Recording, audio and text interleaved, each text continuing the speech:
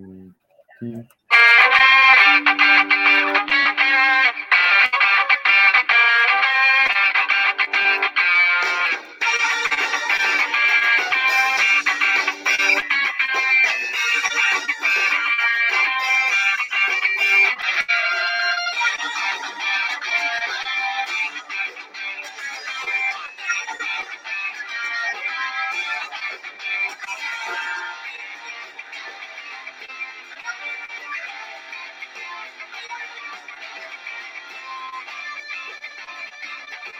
Good morning, everyone, and welcome to the Mac, Jack, and Jim This Week in Sports show as we come to you every Sunday, 8 to 10 a.m. live on YouTube, on Roku TV, and on Facebook. And this is a show where we kind of take the week in sports and we get the biggest stories and we kind of look at them and update them as they go along. I'm your host, Mac, with your co-host, Jack Hirsch, legendary Boxing Hall of Fame writer, and, of course, our legend, the great, super Jim Jeffcoat, two-time Super Bowl champion of Dallas Cowboys, and soon to be within at least the next 50 years, a Hall of Famer. So, guys, I don't know if I'm gonna live 50 years. I hope it's sooner. Well, if you're not, I'll be very upset, Jim. As you know, okay. as you know, I want you to live forever, and I definitely want you in the Hall of Fame. So, well, thank you. So, guys, you know, when we turn to the show, I wanted to take all the week top sports and kind of look at them again and maybe more thoroughly and update any ones that have changed. Of course, we know Major League Baseball has not. They're still arguing and discussing, and that will probably go on for almost ever. So I'm not looking for any news soon to come out of there. I don't think the owners are in a hurry to get this thing done. As Dr. Paul Semendinger said, this is not where they make their money. They start making their money near the end of the year when the playoffs happen and the races start heating up. So the owners have the luxury of kind of waiting out the players here, as the players will be losing money not playing. So that's what the owners are doing right now. And, of course, the players are trying to get this thing together and back in swing of things. What I did this week, Jim, is I took boxing. I put it in the front. I'm going to do it again today. A lot of great boxing news coming out for that has come out. A couple of great fights, and there got more great fights on the horizon here in March and April. In the beginning of May, I got some inside information. We might see another big one in May or June. So we're gonna let Jack take a little center stage here for a minute and do what he does best on his show on Glove Fist. And Jack, when I'm looking at the boxing right now, we had two decent fights. There were two for a couple champions went at it. You had Jose Ramirez winning a 12-round unanimous decision over Jose Pedraza. A lot of people thought that the fight wasn't as good as it could have been. Jack, was it a good fight or not? Yeah, it went as expected. I mean, it's the type of fight you see and you forget about. Jose Ramirez coming off the loss to Josh Taylor in the junior welterweight title bout was expected to beat Jose Pedraza, but Jose Pedraza was a very solid opponent, given an outside chance of winning, but not expected to. And it went to form with Ramirez winning a comfortable decision. Last night's fight created a little bit of a buzz. Yeah. Roman Chocolatito Gonzalez, winning widely against Julio Cesar Martinez. Julio Cesar Martinez is an outstanding fighter, flyweight champion, was moving up to the super flyweight division. Of course, he didn't make weight, had to pay a penalty. But even without straining to make weight, it didn't help him out against Chocolatito Gonzalez, who in his mid-30s turned in a masterful performance. And you might be looking at one of the all-time greats in Chocolatito Gonzalez in the lighter weight division. So let me just say something, Mac. You talk about the world of boxing. There are two fights, massive fights, that they don't look like they're going to be made because of the war going on in Ukraine right now. The Alexander Usyk, Anthony Joshua rematch. I mean, when can you expect Usyk to fight again? You just hope he survives. He's on the battlefield in Ukraine. That's more important in his career. And what does an athlete do? I mean, Jim Mack, like if he survives, and everyone prays he does, he's not training in the meantime. Okay, you basically bunker down. So as an athlete, you kind of, I don't want to use the word deteriorate, but your skills, your fast twitch muscles, or whatever you want to call it, they're not functioning in the meantime. And he's, in his mid-30s, Usyk. So as it is, he would be showing some signs of decline anyway, and this would just speed it up a bit. But him and Anthony Joshua, for all the talk in the heavyweight division, that's not going to happen. And there was talk of Joshua taking step-aside money for Usyk to fight Tyson Fury for the undisputed heavyweight title. That's not going to take place now. So the heavyweight division is affected. And also the great Vasily Lomachenko was supposed to be fighting George Kambosos in Australia for all the belts, the undisputed lightweight title. But Lomachenko's in Ukraine defending his homeland. So it's remarkable, those two guys as athletes, all the money they could be making, and they could be away from the battlefield. This is a school of thought, guys, and give me your opinion on this. If they don't go fight in their homeland and defend their homeland, there's a certain stigma that's going to be attached to them.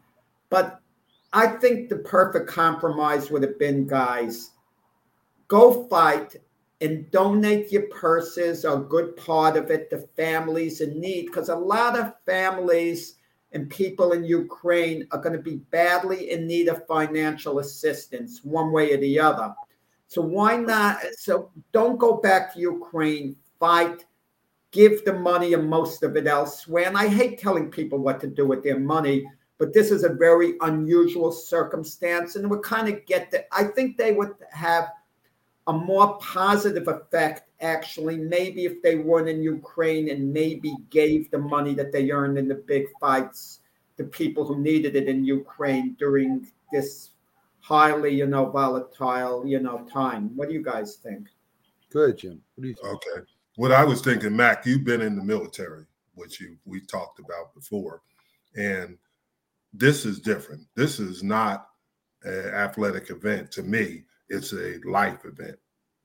And they have families. Their families have families over there. And I mean, what you've seen, the destruction that's happened in Ukraine, they couldn't just sit there and say, hey, I'm going to go fight and donate it. They have to be there because what are they taking? 60 to 18 of the males are staying to fight. They're defending their way of living because if they lose, then they're under the Russian flag. And that's what the Russians are doing, putting their flag up there. They have no choice to do it. Pat Tillman had a choice, but he decided to go after 9/11 and fight. But these guys have no choice because they're just going through and going through and destroying everything. I mean, there's supposed to be a safe zone that people can get out, and they won't let them get out. No. So, Jim, I agree with you 100%. I mean, we're lucky we really haven't had a foreign country come in here and try to take over the United States and fight hand and fist like they used to way back when the country first started. I would have to go. I would have to go fight. Very simply. I don't care how much money I could give you. I'd have to go and defend my families and my traditional way. You have no choice. I don't think so. I don't think so. I think there's, when that happens, it's the ultimate. And no money, as you said. What are you going to do? You're going to send the money to Ukraine? How do you know the Ukrainians are even going to get the money? You don't. But you do know that maybe you can do something over there. Maybe you can't. But I agree, you don't have a choice, in my opinion. So I would definitely go and fight. What I don't understand, guys, dollar amounts. You hear the U.S. government is giving something like $350 million to Ukraine for this or that. And I'm thinking to myself, that's a contract of a big-time player who signs like a major deal. So somehow, if you compare it to an athlete getting that over time, I'm thinking the whole government, we can't give a lot more than that. I just don't know. Yeah, I don't know either, Jack. That's politics. I have no idea what goes on with there. And they're saying they're sending fighter jets to Poland so they can get them over to Ukraine to defend themselves. because you got to look at it. Russia has more weapons than they're using weapons that are illegal in battle, the cluster bombs and things of that nature, and they have better weapons at this time than the Ukrainians. Oh, there's no doubt. Jack, let's step away from the Ukraine for right now. I mean, that's for different shows and that. Let's bring up Keith Engle from TGI Sports, and we'll talk to him a little bit about, well, maybe a lot about college basketball. So let's bring up Keith, see what's going on. Good morning, Keith. How you doing? Good morning, gentlemen. I thought I was on Meet the Press here or something this morning. Well, it's a pressure issue. We'll get back to it later on the show because there are a lot of sports surrounding that are affected by the Ukraine, and we'll get into that later on. Yeah, definitely. You don't want to get me going because then I'll just go off at a whole different tangent. So. Yeah, because that's it's very serious. It's more important in sports, really. It is. But I mean, this is what it is, and this is why there's different shows, and they can see that anywhere. But we will cover it, guys, later on in the show because, like I said, a lot of sports and sports figures are affected by this terrible thing happening in Ukraine. Keith, so the conference championships have started. Yep. Coach K loses. But that doesn't mean they're out of the tournament by far. They're still going to be in the tournament. What did you think about the action? I mean, Auburn looked really good. Murray State won on a tough one against I think it was Morehead State. First team in the tournament is Murray State. First automatic bid. And Tennessee did its thing too. So, what were your thoughts of the games yesterday, Keith? Pretty much the exact opposite of last weekend, where the first 6 seeds in the nation lost, and 7 of the top 10 lost last Saturday. Everybody played to form yesterday. The only team in the top 20 that lost was Arkansas, but they lost to Tennessee, who was ranked ahead of them anyway. Yeah, but Duke lost to North Carolina, correct, Keith? I'm sorry, Jim? Duke was number 4. Duke was number 4, and I had them on my one line, and as did a lot of people. I think Joe Lenardi from ESPN had them on the one line too. They'll fall off of that now, at least. I mean, if they come back and win the ACC tournament, they could get back to the one line. But this is Coach K's last season, obviously, as we talked about Friday. Not an auspicious way to go out yesterday, and he mentioned that in his post game remarks because they kind of had an awkward celebration after losing badly to their hated rival up the road. But still, as he said, it's been a great career for Coach K, and it's just a weird way to go out at Cameron yesterday. But still a team that's a major contender for the national championship for sure. What games you got on tap today, Keith, that you're looking at as far as the conference play for seeding? Of course, the conference champions get an automatic bid, if I'm not mistaken, right, Keith? So, I mean, that's how Georgetown got in last year. Not conference champions for the tournaments. They do, yes, not regular season. In fact, that's something I have a kind of I did a vlog on it this week. I think the regular season champion ought to be rewarded a little bit more. You grind out months and months and months and have a great season, and then the conference winner over the course of 3 or 4 days is the team that gets the automatic bid. Right. It doesn't really affect the major conferences so much because those teams are going to go anyway. But, in some of the mid-majors, Murray State is probably not a great example. They would have gotten in, but there are teams that have had great regular seasons that will not get in because they will lose their regular seasons. Vermont, for instance, right, has had a great season this year in the forget the name of their conference right at the moment, but they play the same as Albany, which is right here where I am. If they would lose in their tournament, they'll be out. Yeah, I think that's a Northern Wooded Bear Conference up there. Yeah, and then you make a good point, but say a team, Bobby Hurley is the head coach at Arizona State. Yep. Arizona State has struggled this year, but for whatever reason, the end of the year, they've gotten hot and they're playing well in the tournament. So they win this tournament. That's the only way they get in. They have to win the tournament to get in, and they are, a major school, but that's their way in, and that's the only way they can get in. Yeah, that probably won't happen. But sorry about that, Jim. But they probably won't happen. They're playing really good. They done beat UCLA. They've beaten big teams now. And the Pac-12 is not as strong as it's been in some years past, and they could win. I mean, that's why they play these tournaments. And every year you see a team in there that's like under 500 for the season and that wins their conference tournament, gets hot for 3 days. And it does knock one of these usually it does affect somebody from a power conference because it's an at-large bid that's no longer available for one of these lower ranked power conference teams, for lack of a better term.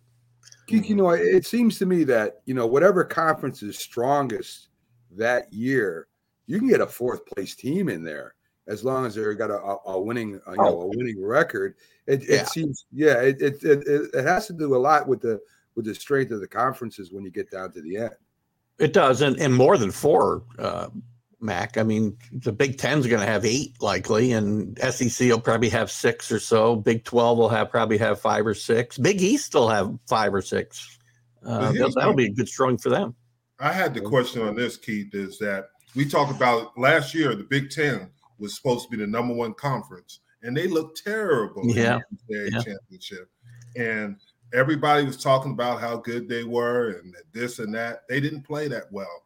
And I've been watching Big Ten games, and they're just the same. I mean, there is no dominant team right now in NCAA basketball. Anybody, this is going to be crazy because anybody can win it.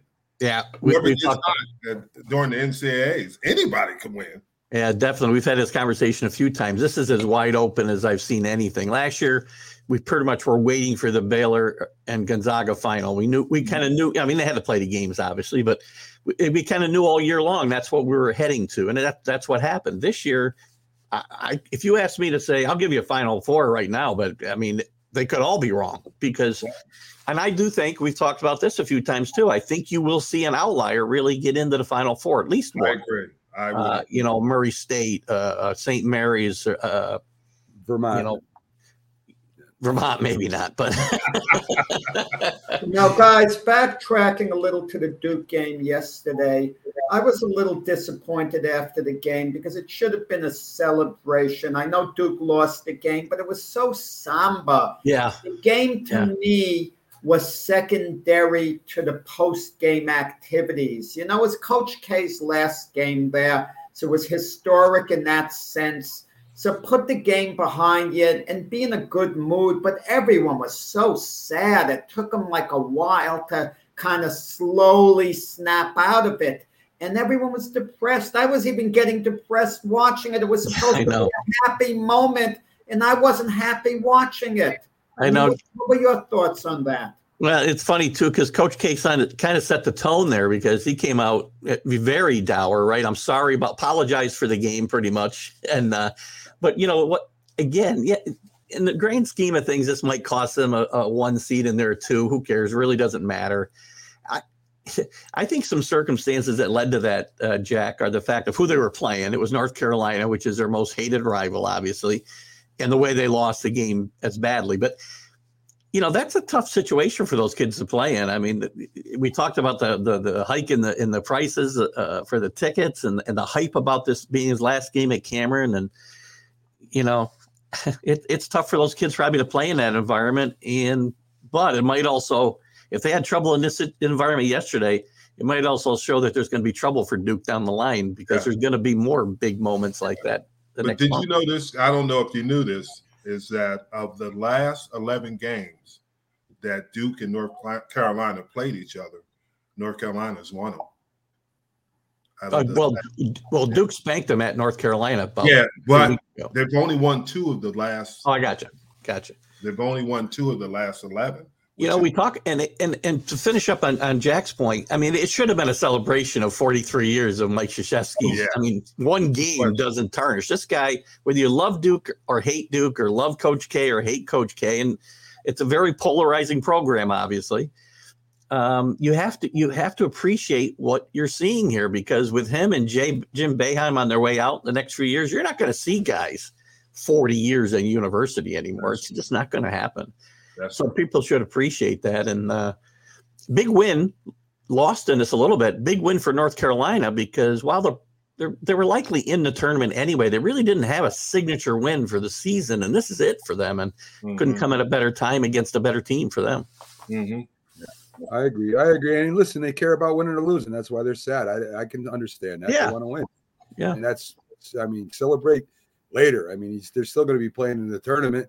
So it's not really his last game. It's his last regular season game. So, there's plenty of games left. I think Duke will do fine in the tournament. But you said you had a Final Four teams. I want them, Keith. I'm going to write them down. And when you're wrong, I'm going to make fun of you later. I'll give you my Final Four. And again, I guess this has got to be my final because this will probably adapt over the next week or two. But right now, I'll give you Gonzaga. Okay. I'm going to give you Arkansas. Wow. Right. I'm going to give you Auburn. Mm-hmm. And my final one was going to be Duke, but I'm going to move to Kansas. Okay. All right. We got one loss. Just did it for Port. No wonder they were so sad. They knew you were going to bet on all 64 other teams. Yes, Duke. That's why they were so sad after the game. Like, Keith Engle is not going to pick us to be in the Final Four now. That's what that was. I had him on the number 1 line until yesterday. Now I moved him off, and I moved up. I believe I moved Arizona up to the 1 line. But 1 and 2 seeds, it doesn't make that big a difference, really, to be honest with you. It does not. So, Keith, let's touch on the Knicks a little bit. Of course, they blew another big lead. Groundhog Day. As we said. Barrett's coming into his own. He's starting to look like a legitimate all-star. He's playing really good basketball. Randall has an unbelievable game. You look like the Randall of old, but he's got that thug mentality.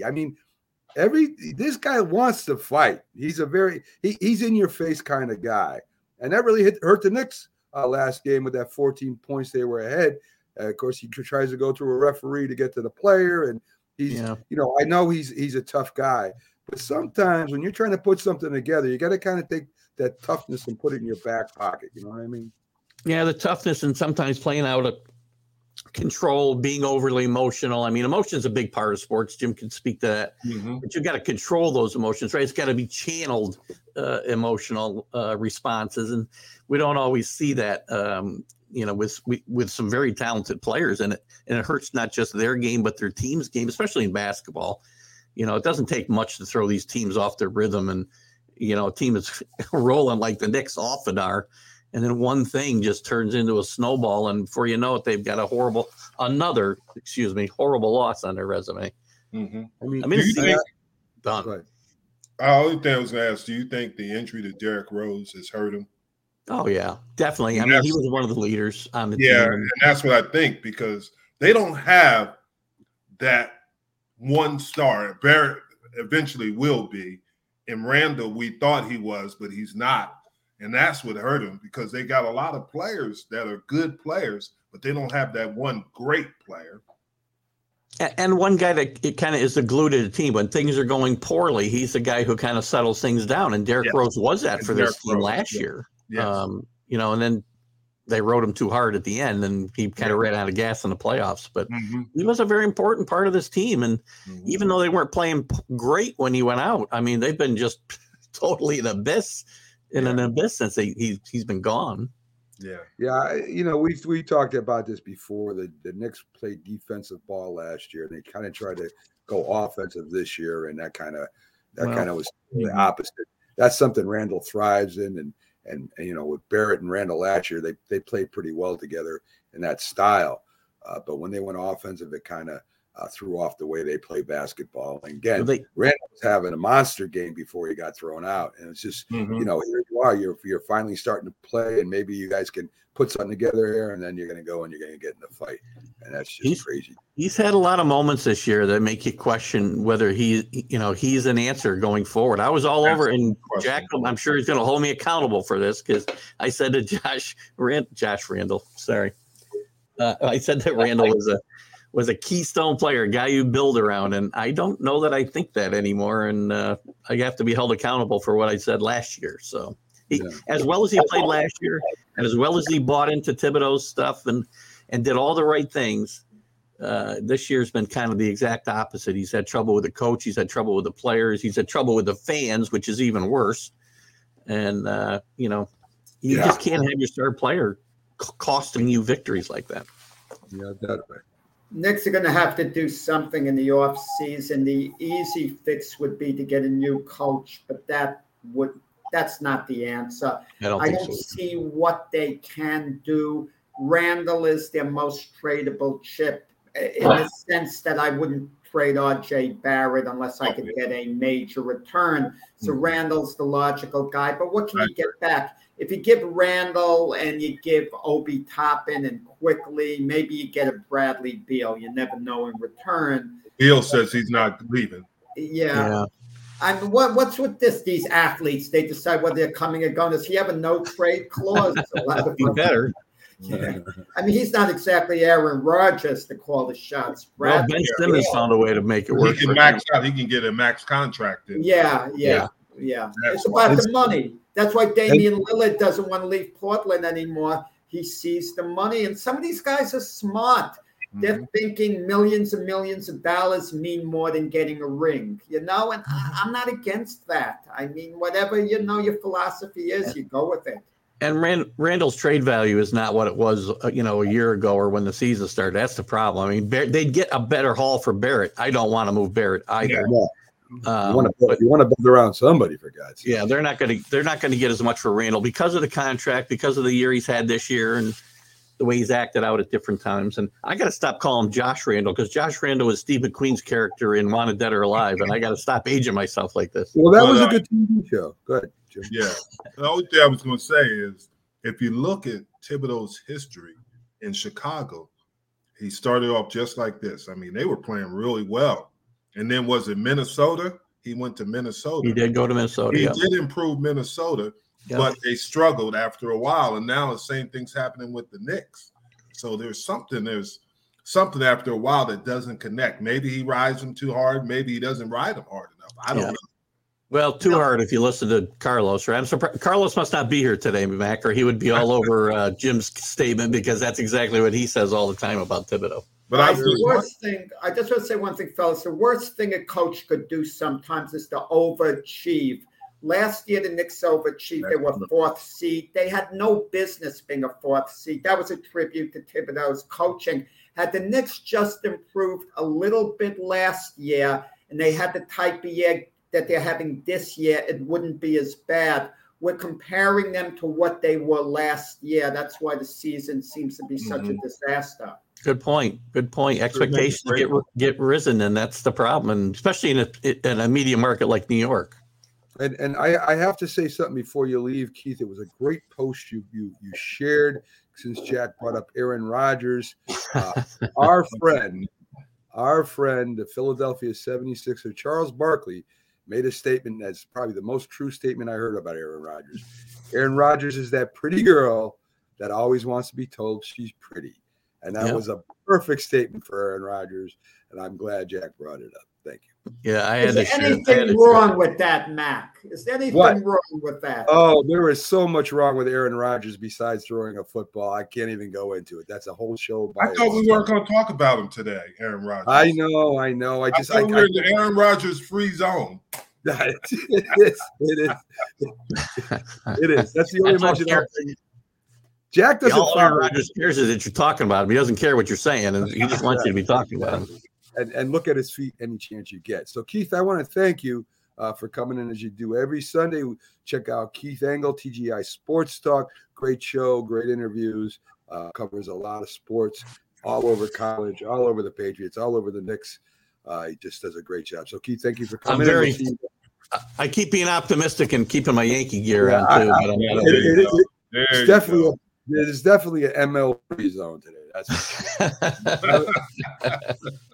have a good one, Keith. We'll see you Friday. All right. So there you go, folks. Keith Engle, TGI Sports, and backstage right now, one of my favorite guests, Robert Butler with Sports Scope, coming in to join us on our This Week in Sports show. Hey, good morning, guys. Good morning. What's going on, Robert? I see the green tie. Is that for St. Patrick's Day, or is that just your right, that's pre-St. Patrick's Day, you know. I may use another tone of green next week. I'm going green. I thought that team up north that you were starting to cheer for them. Yeah, I've really taken a liking to the Boston Celtics, you know. Or the Packers, no, never mind. Don't forget the throwback green. I think Jim was talking about the Jets, but oh yeah, yes, there's a bunch of them. So yeah. So Robert, let's get to it a little bit, right? So we look at the draft, the last two really, and it looks like the real stars of the draft now have become the wide receivers. Yeah. Yeah, you know, it really has. And you look at these 40 times. I mean, this guy, what was his name? Taquan Thornton from Baylor looks like a decent route runner. You know, I'm wearing the green for Baylor, right? Looks like this guy ran a 4.21. He's not really considered a deep threat. I was looking at some of his highlights on YouTube, and a lot of his catches were across the middle, coming back routes and little post routes and stuff. Screens, and usually guys that run like that, like a John Ross per se, they're just deep threat only type of players. But it gives you more. I mean, it helps guys like me that still argue that you could find receivers in the draft. Guys like Deebo Samuel, A.J. Brown, D.K. Metcalf, all 3 second-round picks. All 3 had huge seasons. The past 2 seasons, DK had a little bit of a rough ride there because, you know, Russell Wilson got injured. But you can find these guys in the second round. I just wouldn't pay them a big bunch of money. There's narratives out there, Matt, going out that now you have to get receivers early and often because look what Cincinnati did last year. Colin Cowherd's throwing that one out there. I think that's kind of an outlier. I wouldn't pay these receivers a big bunch of money. My argument is you can find them in the second round. Maybe hold one. Like, for instance, Stephon Diggs. Everybody thought it was going to be the end of the world for Minnesota. They traded him to Buffalo. Then you get Justin Jefferson in the draft the very next year. So let me ask you this question real quick, Robert. Yeah. On that theory, that's why the Cowboys is getting rid of Amari? He teed it up, didn't he, Mac? He did. That was the next question. No, Jim, but teams, they profess to care about the player's safety, but if a player's not going to play when he's hurt, they do hold it against them, whether they. Well, this was different with him. Amari Cooper didn't play when he was hurt. But he was, remember, it was COVID. He never took the COVID vaccination. That was the big problem. But on that same note, is that they're saying that Cedric Wilson and Michael Gallup, for the salary they pay Cooper, that they can get 2 receivers for 1 and be just as efficient. I don't know if that's true, but that's their thinking now, is why pay this guy $20 million, guys, when you get 2 for $10 million. Dallas traditionally, this group, Stephen Jones and his scouts, they do a good job with receivers. You know, I bash these guys, but the truth of the matter is, CeeDee Lamb, he had a really bad playoff game, but he's had a great season, had a great rookie year last year. Cedric Wilson, excellent route runner. They just seem to have a feel for wide receivers for whatever reason. They're like Pittsburgh, you know. They just draft receivers really well. $20 million is a lot of money. I would move on. And plus, guys, you know, Jerry likes to pay everybody. They extended Zeke Elliott with 2 years left on his contract. That's a terrible choice. But here's the question I have is, do you think CeeDee Lamb's a number 1 receiver? Most of the year, I thought he was. I think he is.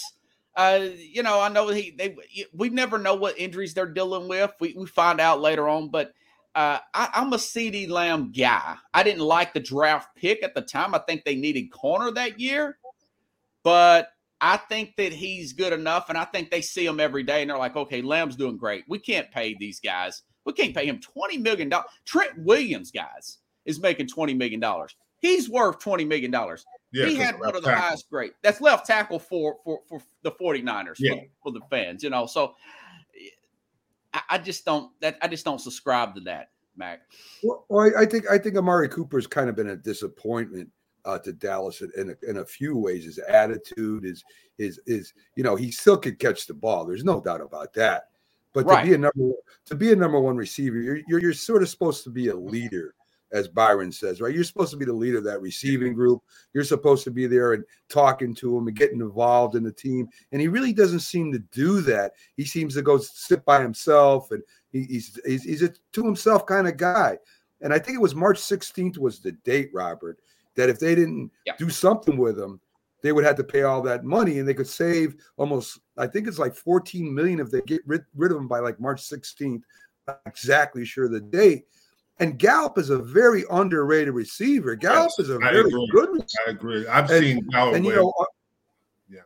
no, go ahead. I was going to say, we played at Colorado State because we played him every year when I was at University of Colorado, and he is underrated. Yeah, I mean, he's made some huge catches when I've watched him play. So I think Amari is I think that the last thing I read, I think it was this morning, Robert, was they asked him to take a pay cut. Now, if he takes a pay cut, maybe he's safe. I don't know what kind of pay cut they want him to take, but that's a lot of money. You are correct. It is a lot of money. So, can I ask a quick question on this? Do you think the explosion of 7-on-7 has helped have an abundance of receivers? Yeah, I think so. And here's another thing, guys. We talk about this all the time. College concepts being adapted in the NFL. You look at Arizona, these little quick bubble screens, these 4 wide. I mean, Jim, how often do you see that in your playing days? That's true. The team that majority was Buffalo Bills. They were way ahead of their time. They were ahead of their time. Bengals too. Cincinnati did it quite a bit. Well, if you look at it, Robert, right? If you go back to when football first really started becoming popular, it was mainly a running game, and they drafted running backs, right? They drafted the Archie Griffins, and they drafted the Herschel Walkers and the Eric Dickersons and the Berries. I mean, that was your stars. And on the defensive side, it was the middle linebackers to stop them, right? You got the Mike Singletaries, you got the Harry Carsons, you got all these great middle linebackers to stop the running game. Then it kind of became a quarterback league with the class of '83 and so on, and defensive backs rose. So you had the Deion Sanders and the dude from the Green. Right, and these guys, and now it's the receivers and it's the defensive ends, right? So that's the answer. That's how they kind of offset each other. But as Jim said, and I've said all along, it's cyclical, right? You're going to have, once the defenses get smaller to face up against the wide receivers, you're going to have a team that's going to go back to power running again. And they're going to be very successful until the defenses start adapting to it. Tennessee Titans and the Baltimore 49ers too. The 49ers are no joke right now either. 49ers, So, I mean, you're going to see it come back. So guys, it always feels like it corrects itself. Remember we had the Wildcat for 2 years. Teams got pass happy a few years ago. They always seem to get pass happy in September, and then November, December. Oh, wait, okay, we got to run some. Yeah, and it's a team. Right. Go ahead, Jack. Guys, could I touch upon something that came up in the news again a couple of days ago? What happened in the Super Bowl with Evan McPherson, the Bengal kicker, and their long snapper, whose name escapes me. They never went in the locker room halftime. They watched the Super Bowl halftime show. And I'm sick and tired of these coaches saying, it's a sore point with us. We're going to talk with them. We're going to lay the law down. Kick them off the team, or at least suspend them a couple of games to start the year. Get your point across. Jim, if you're playing in the Super Bowl and you hear that your kicker's watching the halftime show and you lost the tight game, don't tell me you're not going to be kicked off. Jack, having your teammate, a kicker out there watching the halftime show. Jack, did you hear what Michael Irvin said? No. Him and Charles Haley snuck out and watched the halftime show. Well, those guys it is what it is. No. It is what it is. I mean, I don't agree with it. That's not what I'm saying. But he didn't hurt the team. A kicker, come on. Nobody even knows a kicker. Probably half the team doesn't even know his name. Okay, take the case of Michael Irvin. Wait. Take the case of Michael Irvin and Charles Haley. Let's say the following season, they were suspended for the first game. One game. That would get the point across. Okay? That would get the point, and that would be better for the program in the long run. It would hurt you short term for the one game to suspend both guys, but it would help the team and the culture of the team in the long run. Jack, they're not going to suspend him. They might find him, but they're not going to suspend him. Come on. Michael Irvin would gladly pay $50,000 to watch the halftime show. Yeah. I don't know. I don't know. I guess it depends on the position. If the quarterback does that. Yeah. I mean, I think it is crazy. The more you think about it, it's the biggest game of your whole career. That's true. Yeah. And you're blowing off the halftime. Yeah, and you're going to tell you're going to the bathroom, but you're really not going to the bathroom. You're going out to. That's what they said. They were going to the bathroom. They were enjoying that moment in the sun with the Super Bowl. I mean, what are you? Wait. Michael Irvin and Charles Haley. You notice Michael waited 30 years to say that. Something. Right. Yeah. Whoa. Right. Just one last thing, and I bet Michael Irvin, Charles Haley might mention, well, Jim's not complaining about it because he was with us. That might come out. We didn't know. We didn't breaking news here. Jack we is thought like was in the bathroom. Yeah, Jack is like throwing. I'm trying to get lighter here to help us in the game. I'm in the restroom. You got it's something strategic, guys. Yes. Robert, the quarterback class this year has there ever been a quarterback class that was less known? I mean, there is no major quarterbacks from a major college that we're looking at. There's no Heisman Trophy. I mean, well, I guess you could say there is, but listen, nobody knows these guys. I'm watching them at the combine, a couple of them. They're throwing the ball over a guy's head and in the dirt, and you got this one guy whose hands are like 5 inches long. And what the heck's going on over there? Yeah, Kenny Pickett, man. He may be a total bust because his hands are 8.5 inches long. 2 years ago, Joe Burrow, that was a big thing in the combine, guys. He had 9-inch hands.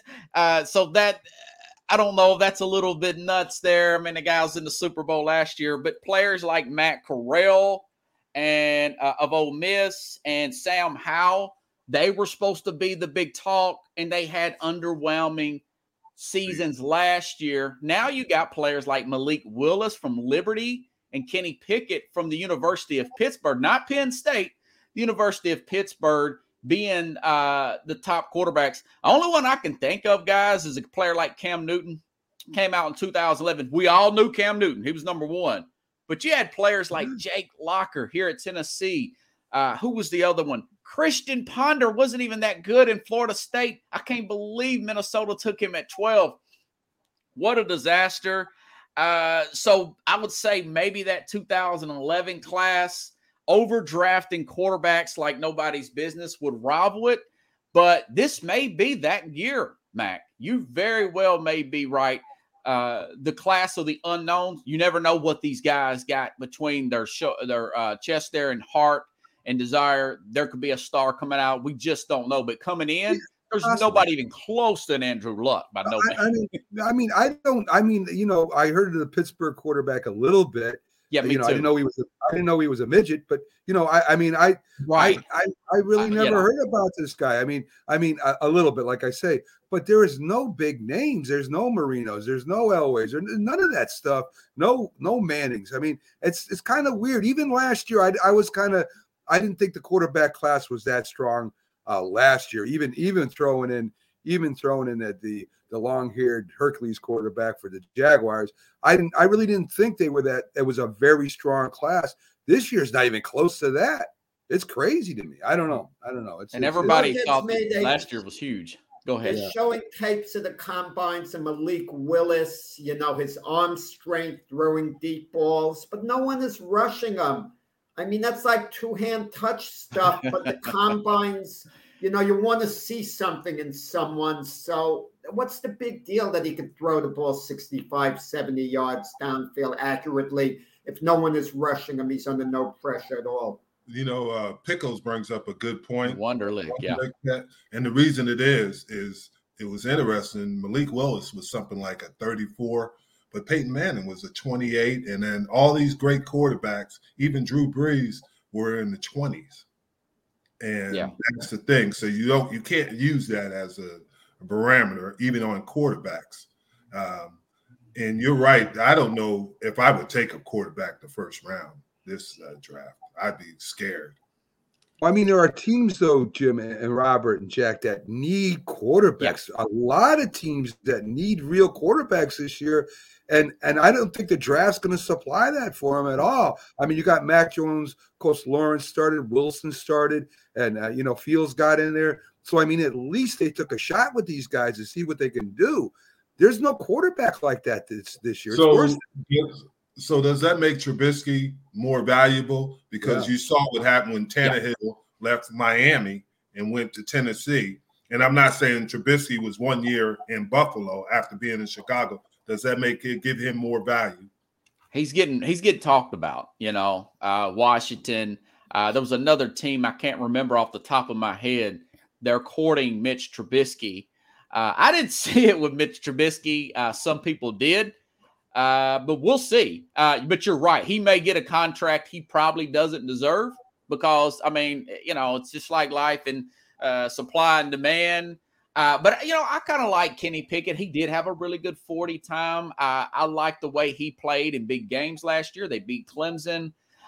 He may be a big-time player. I would probably draft him in the first. If I'm a team like Pittsburgh, maybe even trade up to get him. I wouldn't sell the farm. I would get crazy. But if I could get a guy like a Kenny Pickett there for the still or somebody like the Commanders, a lot of mock drafts got him taken. Let me ask you this question about that, since you're close to Cincinnati, Ritter, because he had a tremendous combine, and that's the problem. Just like Jack said, nobody's rushing him, but he did a tremendous job at the combine. He was the tops almost in everything. Yeah, Ritter had a really good combine. It depends. He made a comment about Ryan Tannehill being a great game manager. I heard the whole context. He wasn't being condescending. I thought he was. We just never know about that. You just don't know. He may have went from a late second round, third round to a late first round, early second round pick. We got to look at his pro days. Mm-hmm. You know how they go through. They're gonna measure everything. Yeah, but he did do well at and that's the problem with combines. You fall in love with the other things instead of play, because there's some guys that are great athletes and they're going to show out there, but they can't play worth a darn. They're not great players. Yeah. The Titans drafted a running back. His name was Henry something from Arizona, guys. This guy, he had hardly any playing time in Arizona, but he was a workout warrior, had a great 40 time. And the very next year, this guy was so good that the Titans the very next year end up drafting Chris Johnson. And it's because that guy could not pick up the blitz. He could not pick, but he had a great underwear Olympics, man. Yeah, that's what it is. Underwear Olympics. You know who was that? Guys, Kyler Murray yesterday was at the Duke game, and I have a feeling he's going to replace Aaron Rodgers as the biggest lightning rod amongst NFL players next season, because he's not going to get his contract extension from Arizona. So I think he's going to be in the news a lot going forward, because I don't think Arizona is ready to make a long-term commitment to him yet, and maybe rightfully so. But, he can go back to baseball technically, because the Oakland Athletics drafted him, and they would badly want him to play shortstop for him. He's still young enough to develop in that way. You kind of wonder, is there a little chance he might just say, the heck with it, I'm playing baseball, to try to call the Cardinals bluff, the same way John Elway did when he came out of the draft. He showed up and played baseball, for the Yankees in spring training to try to get them, the Colts to trade him away. Yeah, Fitzgerald said he's got some maturity issues. A guy like Larry Fitzgerald, that's got a lot of weight to it, his man. dad, not Larry. His dad. Yes, Mr. Fitzgerald. I think they're both named Larry Fitzgerald. Yeah, they are. Senior.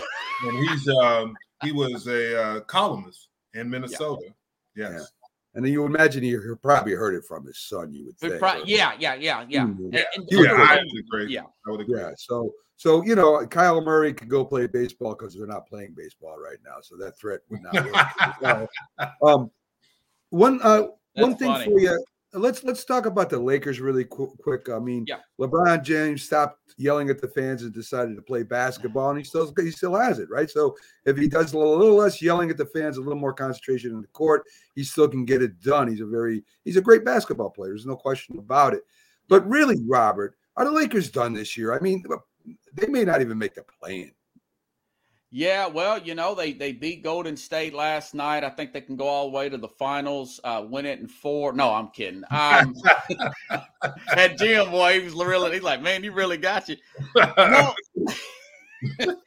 they're currently, you're right, Mac. They're currently a 9th seed. 3 years ago, they wouldn't be in the playoffs if it started today. The lowest seed, guys, to ever win a championship was the 6th seed in 1995 with the Houston Rockets. Like we talked about last year, guys, I don't think they're going to get that seed or higher than that seed. So what are they going to do? Could they trade Russell Westbrook in the start of the new year this summer? Or maybe they'll trade him by the deadline. My prediction last year was they'll try to trade him at this deadline. People thought that was a crazy hot take, and they couldn't do it. He was a $47 million cap hit, and everything has to match up. I think Laker fans are going to have to take a deep breath, and it's only one more year. You can make some adjustments, whether you trade Westbrook or just hold him for one more full season. I don't think it's the end of the world like the national media is saying. Yeah. But it's bad this year, yes. There's another LA NBA team no one talks about, the Clippers, with Leonard and George out. They're not playing too terribly. No. And, no one talks about the Clippers. It's only the Lakers in LA. If I were the Clippers, I'd want to leave town and go somewhere where I'd be appreciated. Yeah. Right. There's still a chance Kawhi could come back. They're in the playoffs. If the playoffs started today, the Clipper team, they could be a big sleeper. Remember, they beat Utah last year, guys, in 6 games. Shocked me. I totally sold my Utah stock after that. So, Clippers could be a sleeper if you get Kawhi back. A lot of this is injuries, guys. Jamal Murray, Denver, is he going to come back? Yes. Can he stay healthy during their run? You're exactly right with this race. DeMarcus Cousins, in the West, yeah. He's kind of a couple nights ago had 31 points? Yeah. He had 31 points, but that's the problem. And Magic Johnson did criticize. He said the Westbrook trade was the worst trade the Lakers have ever made in their history. Oh, man. But I didn't know he said that. Him and their GM have had issues. But also is when you have an older team like the Lakers do, just like you said, you're going to have to deal with injuries. They don't have any bench players. And what bothered me about last night, LeBron did score 56, and I'm a big LeBron fan. But on defense, he never went there on defense. Half the time, he was on the offensive end. He wasn't running, and that really bothered me. And they talk about Westbrook, but he's got to play defense. Yeah. Well, Jim, LeBron is like 55 years old now, right? I think he's lucky. He's got a lot of tread with the playing defense. By the way, the Westbrook deal was really a LeBron deal. Yeah, he's the one that set it up. It never would have been made if it wasn't for LeBron. Yeah, very true. Very true. They got and Anthony Davis being hurt also hurts him. Anthony Davis is always hurt, Jim. That's the unfortunate. That's crazy. Robert, one last thing for you. Yeah. I know you follow the college basketball. I need your Final Four prediction. I got Keith. We're going to get all the guests Final Four, and at the end of the year, we're going to make a tape and make fun of all of you. So what do you got for your Final Four? Yeah, the seeds hadn't even came out. These teams could eliminate each other, but hey, let's do it anyways, right? Right. They could be in the same bracket. But off the top. Go ahead, Robert. I had too many cups of coffee this morning. Gonzaga, Auburn, Tennessee, Arizona. Auburn, Tennessee. Probably not even possible, but let's see. Hey, listen, you never know. I mean, if you get 2 out of the 4, you're doing good. If you get 1 out of 4, you're doing good, right? Really? 1 out of 4 on that one. yeah. 1 out of 4 is good. So, Robert, we'll let you go. We're going to take a quick break. We'll be back on the other side with the Philly sports guy as he comes in every Sunday with us too. Robert, again, always a pleasure. Check him out at Sports Scope all over the place. Just Sports Scope with a K, Instagram, Facebook, all over the place. Check him out. Has a great show. Thank you again, Robert, for coming in. Have a good show, guys. All right. See you. So there you go, folks. Robert Butler with sports. I used to call him Robert Palmer all the time. The coolest guy in rock and roll. I used to call him Robert Palmer when he first came in all the time. Jack doesn't remember. Jack doesn't remember that far back. Anyway, folks, we're going to take our first break for today. Like I said, on the other side, we'll be with the Philly sports guy who checks in with us every Friday and Sunday. He's wiping the sleep out of his eyes. We talk. He's holding his head. He must have had a rough night. So we'll find out all about that when we get back here after these messages, folks. You worked too hard, you ate too much, the cheesecake made you greedy. Let your aching head and stomach hear this message from old Speedy. Alka-Seltzer, plop, plop, fizz, fizz, oh, what a relief it is. Plop, plop, fizz, fizz, oh, what a relief it is. Those Speedy bubbles relieve your upset stomach and headache fast. For acid indigestion alone, Alka-Seltzer Gold. Oh, what a relief it is. What a relief. If you served honorably in our nation's armed forces and you're looking for a way to continue serving your fellow veterans in your community, then join AMVETS. Each year, AMVETS members volunteer millions of hours at VA healthcare facilities from coast to coast, helping to improve the lives of their fellow veterans through the VA Voluntary Services Program. AMVETS posts and departments also participate in a wide variety of community service projects, ranging from Americanism in our schools to supporting the Special Olympics and Boy Scouts of America. If you no longer wear the uniform today, you can still serve through the AMVETS by joining today at amvets.org. Joe's presents Chester Cheetah. I'm Chester Cheetah. I'm just a cool dude in a loose mood. Until I see those Cheetos. Then my cool turns to drool. My style and ease surrender to my urge for the snack that goes crunch. It's not easy being cheesy. Cheetos cheese-flavored snack. Cheese that goes crunch. Hi, Grandma. What's for dinner? Hey, honey, I'm making stew tonight. Ooh, can Nina come over? I'm not sure about our new friend. I wonder if there's been any drinking going on. Alcohol at her age can lead to so many bad things. I've been meaning to ask you, what would happen if someone offered you a drink? Grandma? This is hard. She's so young, but I know I need to talk to her about it now before someone tries to give her alcohol. If anyone ever does offer you a drink, I want you to say no. I have too much respect for my family, and I don't want to get in trouble. Okay. Really? I promise, Grandma. I love you too. Okay, how about tasting this stew and telling me what you think? Some children may try alcohol as young as 9 years old. It's not too early to talk about drinking. For tips on how to begin the conversation, visit underagedrinking.samhsa.gov. That's underagedrinking.samhsa.gov. This message brought to you by SAMHSA and this station. It certainly is a big bun. It's a very big bun. Big fluffy bun. It's a very big fluffy bun. Where's the beef? Some hamburger places give you a lot less beef on a lot of bun. Where's the beef? At Wendy's, we serve a hamburger we modestly call a single. And Wendy's single has more beef than the Whopper or Big Mac. At Wendy's, you get more beef and less bun. Hey, where's the beef? I don't think there's anybody back there. You want something better. You're Wendy's kind of people. If you talk and they will hear you every single time. Oh, we're getting killed. Yeah, well, Kyle's not here. How come? Kicked off the team. Didn't Tim tell you? Kyle and some other kids got caught drinking beer in the park a couple of nights ago. Really? Yeah. 0 tolerance. He's out for the season.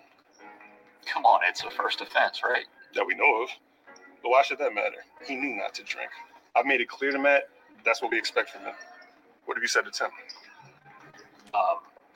Nothing really. You know, a lot of kids try it at this age, so. Yeah, well, a lot of kids don't try it too. I'm not saying that Matt's going to be this perfect kid, but if I don't tell him what we expect and why he shouldn't drink, how's he going to know? You think kids that age really listen? They never admit it, Bill, but they hear more than you think. Talk. They hear you.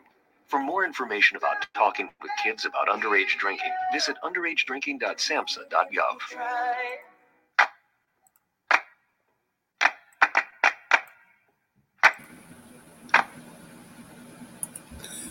This is a presentation of Northeast Streaming Sports. Good morning. You're listening to the Mac and Jack Sports Show on Northeast Streaming Sports.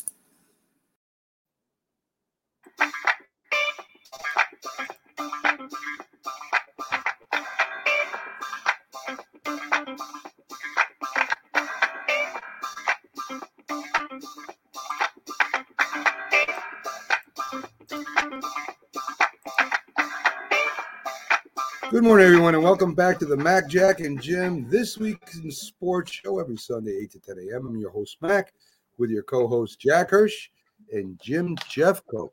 So, guys, we've covered quite a bit of the big stories, but there is a guy backstage we're going to talk a little bit with who comes on every Friday and Sunday with us, over 100,000 followers with TikTok, Instagram, and Facebook, and all his other things he's on. He's on everything, following the Philadelphia teams around like a nomad across the United States at every Philly sports event. He's in soccer. He's in the XFL. He's in the college. He's everywhere. So let's bring him up. Philly sports guy, Jamie Pags. Pags, how you doing today? Good morning, guys. How are you? What's going on, Pags? So we went over this earlier the week, and Jim wasn't with us. So I want to talk a little bit about the Eagles combine ritual that they do with their prospects. Now, last year, Jim, the Eagles did the competitive game of rock, paper, scissors with some of their prospects to see who could guess, which of the unanimated objects they could, if they won or not. And if they won, then they went on to the interview. If they lost, they were thrown back in the heap with the rest of the prospects. This year, they're doing a basketball through a small hoop. So you kind of have to, you have to make a couple shots, or you do not make it there, and you do not make it in the NBA either. So it kind of serves a dual purpose. I'm making fun, of course, but Pags knows why they're doing that, right, Pags? Well, like I said, I feel like that it's a way to be able to break a barrier and get them a little bit off of their game. Like I said, I think that these guys get so focused on the events that happen at the combine and the interview processes that happen with each team, that when you make them do something that they're not used to doing, that they didn't prepare for, it's not like they were shooting little baskets before they went into the interview with the Eagles. Of course, the cat's out of the bag, after the first couple guys do it, and it becomes something funny and it becomes media news. I feel, like I said, it's similar to having a beer at a bar with somebody, that little bit of wall comes down. And I feel like that's kind of what they did here, rather than play rock, paper, scissors, because that was last year. Now we're going to shoot some hoops. So, and it keeps it a little bit fresh, keeps the guys guessing a little bit, and a different side of this guy in comparison to, the same routine. So, Jim, what do you think about that? You refused to go to one combine. If you came upon this in 1983, and the Eagles said, "Hey, listen, we're going to play red light, green light," I mean, what would you do? I mean, would you just look at them like they were crazy, or would you? I wouldn't look at them as crazy, but I saw them do it with one of the announcers on the NFL, with Nick Sirianni. He was competing with her. It was pretty funny, and it does. And Pax has got it right.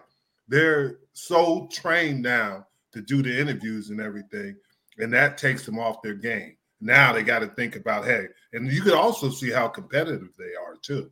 You can find out how they compete. So it is a good thing to take them off. And just like you don't want them focused, now they're focused on trying to win the little game that they're playing instead of focus on the answers or the questions and anything. Yeah, it's very interesting and entertaining to me too. And I don't know who came up with this idea, but he deserves either a raise or be fired, whichever way you look at it. So, that's pretty interesting. Pags, we're going to turn to the 76ers. They lost their first games as Harden's been there. Miami. That seems to be the team nobody talks about. They talk about the Bucks. They talk about the 76ers. They talk about, the Nets and their problems, whether they're going to turn it around. They even talk about the Bulls, but nobody really talks about Miami. And Miami has been a good team for the last few years. What are your thoughts about that? Well, right now, I mean, they hold the number 1 seed by 3 games. So obviously, I feel that it was very suspicious that they decided to leave Harden out of this game. I mean, obviously they said, "Oh, this was a scheduled day off for him." Blah blah blah. All right, I get it. You don't want to show all your cards. You know what I mean? This is a team that you feel is possible that you're going to go up against in to get to the finals or in the conference finals. So obviously, you want to maybe hold back a little bit right now, and I feel like that's what they did. I mean, Miami is got a good team. Do they have all the pieces in place to be able to go to the finals? Well, they did go a couple of years ago, lost to the Lakers. So, Butler is a great player. He seems to be happy down there. They do have other pieces in place to be able to win these types of games. I mean, I feel like anytime that they got close, that Philadelphia got close, Miami pulled back ahead. So they definitely have a lot of talent on that team. Are they able to put it all together? I think that's why they're not talked about a lot, because I don't think that they have earned the trust of the media to think that they're going to be one of the last 4 teams standing. Pags, I think you're reading too much into them holding Harden out. In today's NBA, older players don't play on back-to-back nights. And Harden did have the hamstring issues when he played for Brooklyn. And those hamstring issues, they could last you the rest of your career to a certain extent. It's always a problem you have to deal with. And this isn't the NFL where you don't want to run certain plays to show the opposition in case you want to run it late on. Everyone knows what James Harden's game is all about. It's a question whether they can stop it. Well, no, and I agree with you on a lot of that point, except the fact that Miami hasn't played us as this new team. So you put the old team out on the floor. You kind of see how they deal with that. And then you have this ace in the hole. Well, you didn't beat us with Harden yet. And I think it's a mindset type of situation. And, I'm sure it was scheduled. I know that this, load management type of situation is now occurring in the modern NBA. I find that it was done very specifically. They could have held Harden out of the last game instead of, against Cleveland. We could have beaten Cleveland without him, and we showed it when he first got here that he could have sat out for that game, and we would have probably beaten Cleveland without a problem. Instead, they decided to hold him out for Miami, and I feel like that was done on purpose. You don't want to show your cards to a team, to a top-tier team. And why would you? And why would you? What's the point of it? This is a regular season game. It's not mattering that much. It puts them 3 games out of the first spot, but they definitely have a hold on the number 2 spot. I expect that they're going to wind up there, if everybody's holding serve at that point, then let's take it to the playoffs. If everybody holds serve the way it's supposed to happen, that means Miami would be hosting the Sixers for the Eastern Conference Finals, and you wouldn't hear about the Bucks, you wouldn't hear about Chicago, you wouldn't hear about anybody else. Well, I still think the Bucks are the favorite. That's just my opinion, and they're the reigning world champions, and they still got the same team they had last year. So, and I'm right there with you. Like I said, but however, Miami is leading right now in the regular season this year.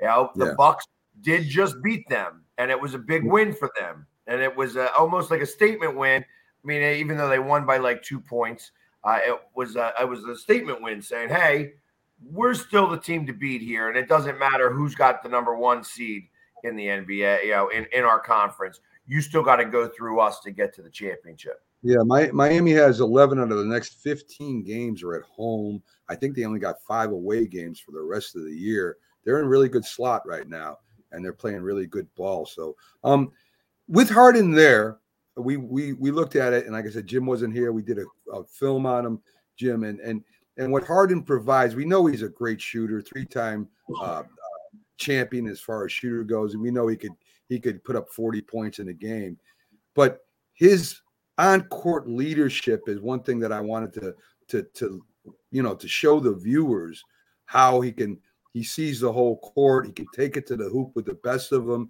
draw fouls. He can find people open. He makes great passes, great judgment.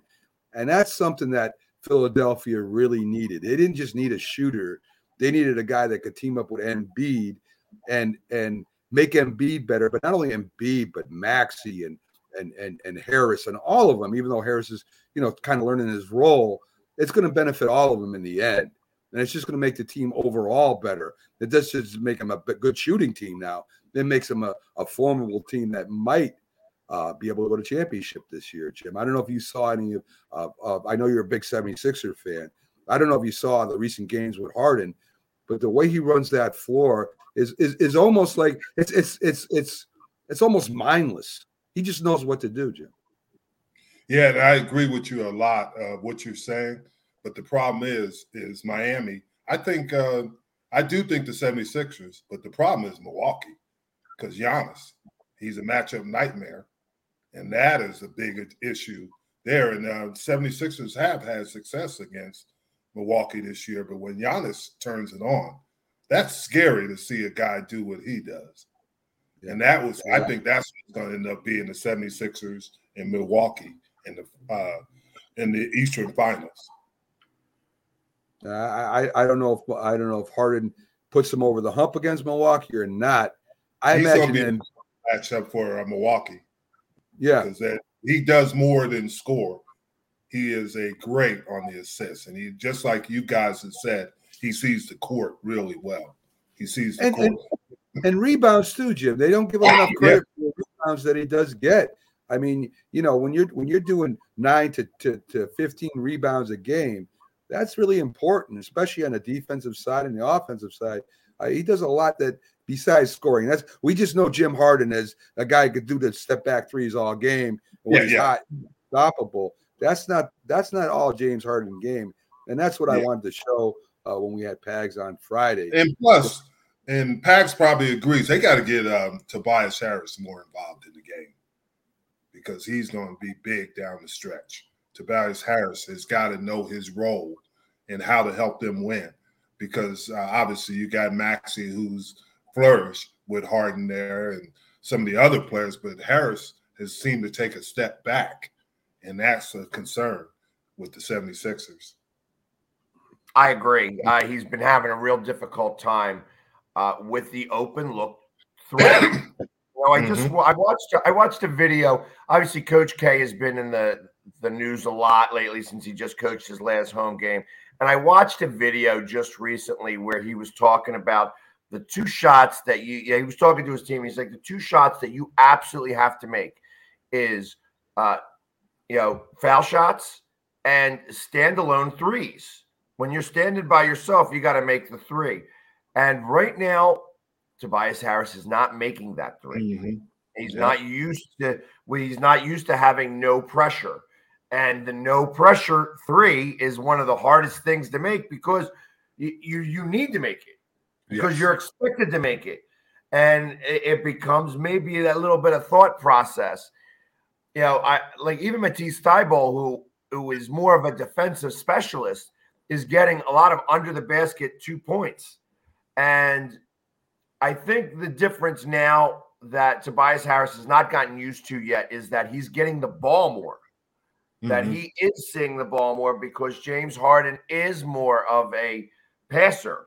Yes. He takes his points, but when you're scoring 25 points and getting 16 assists, that's a lot of points to account for. And of course, some of those are getting to Embiid and to Maxey. but the other points are going to other people as well. And it would be maybe even more if Tobias Harris was making some of those shots. Might we I see feel this? that he will come around. Might we see the second coming of Ben Simmons insofar as 76er fans getting on Tobias Harris, and it start building up more and more, and it becomes a mental thing with him making these shots? So I don't think so. And the difference is that now he's the number 4 option. You know, when Ben Simmons was the number 2 option, and when he's under the basket uncontested and he's passing the ball out instead of going up and doing the layup, those are the problems that he has. Tobias doesn't have that issue. Tobias isn't afraid to go to the hoop, isn't afraid to shoot the ball. Just right now, I think his confidence is a little bit down because he's not making those shots. But Pat, someone's going to have to get blamed. Embiid's not going to get blamed. Harden's not going to get blamed. Maxey is playing well. So Tobias Harris is the logical guy for the 76er fans to go after if the team doesn't at least make it to the finals. Well, you know, and it's interesting because right now, if the playoffs were to end today, or start today, that we would wind up seeing in the second round Milwaukee. Yes. You know, to go against the Heat. And now now you have all those other thought processes. Well, we haven't made it out of the second round in the last 4 years. You know, are we going to be able to do this? And now, of course, we're playing the NBA champs. And if you beat them to go to the finals, well, then you're expected to go to the finals. Doesn't matter who you're playing against. If you lose that, well, now you're stuck in the rut that you can't seem to get out of. You can't seem to get past the second round. So if you don't get past Milwaukee, like I said, if we do wind up, if everybody holds serve and it does end that way, because it's only a game and a half between second and fifth place right now. Mm-hmm. So, and really it's a half game out between Chicago, Milwaukee, and the Sixers for second place. Yeah. If we do wind up going up against Milwaukee earlier than the conference finals, I mean, that's going to be a battle.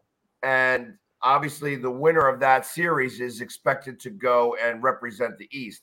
However, you forget that there's another team that they're going to have to go past, and Miami's going to probably use that as fodder on the wall to be able to get themselves hyped up, saying, "Oh, well, they just don't even respect us. They figure they've already anointed these guys, conference champions.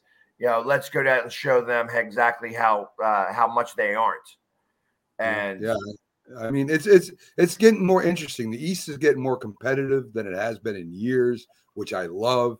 I mean, the West has been dominating for so long, in recent history anyway, that now it's really good to see a chance of 4 different teams that might go to conference finals and have a shot to win it. It's really exciting now for me anyway, because I am from the East and I love. Who do you got as the 4th team that could possibly go? Honestly, I think the Bulls have a shot. I really do. I think they're a really good team. Yeah, I look at the Bulls kind of like the Knicks last year. I don't know. I feel a different makeup, obviously, and I think that they have a little bit more heart than the Knicks did last year. However, I feel that this is their coming out year, that they are going to get some experience this year, but I don't think that they go very far. Pags, on reflection, the team that bumped the 76ers last year, the Atlanta Hawks, they haven't taken the next step. They've slid a little backwards. Have they been one of the bigger disappointments this year in the NBA? Well, I believe they have. I mean, being in the number 10 spot right now, not that, I mean, the thing is that the new rule change really, really affected Trae Young. So, and that's because he worked off of bumping into somebody and getting the foul. Well, now they're calling them more offensive fouls or not calling those fouls. And that really affected his game. So until he gets around that, there's days where he is on fire and can't miss a shot. But there are a lot more days where he is not on fire like that. And John Collins, like I said, I'm a fan of his because we had that banter in the playoffs last year. he has not been as strong a power forward this year as he was last year. I feel that the team has not gelled the way they did last year in the playoffs. And obviously, like I said, they showed a lot of heart to get past the Sixers.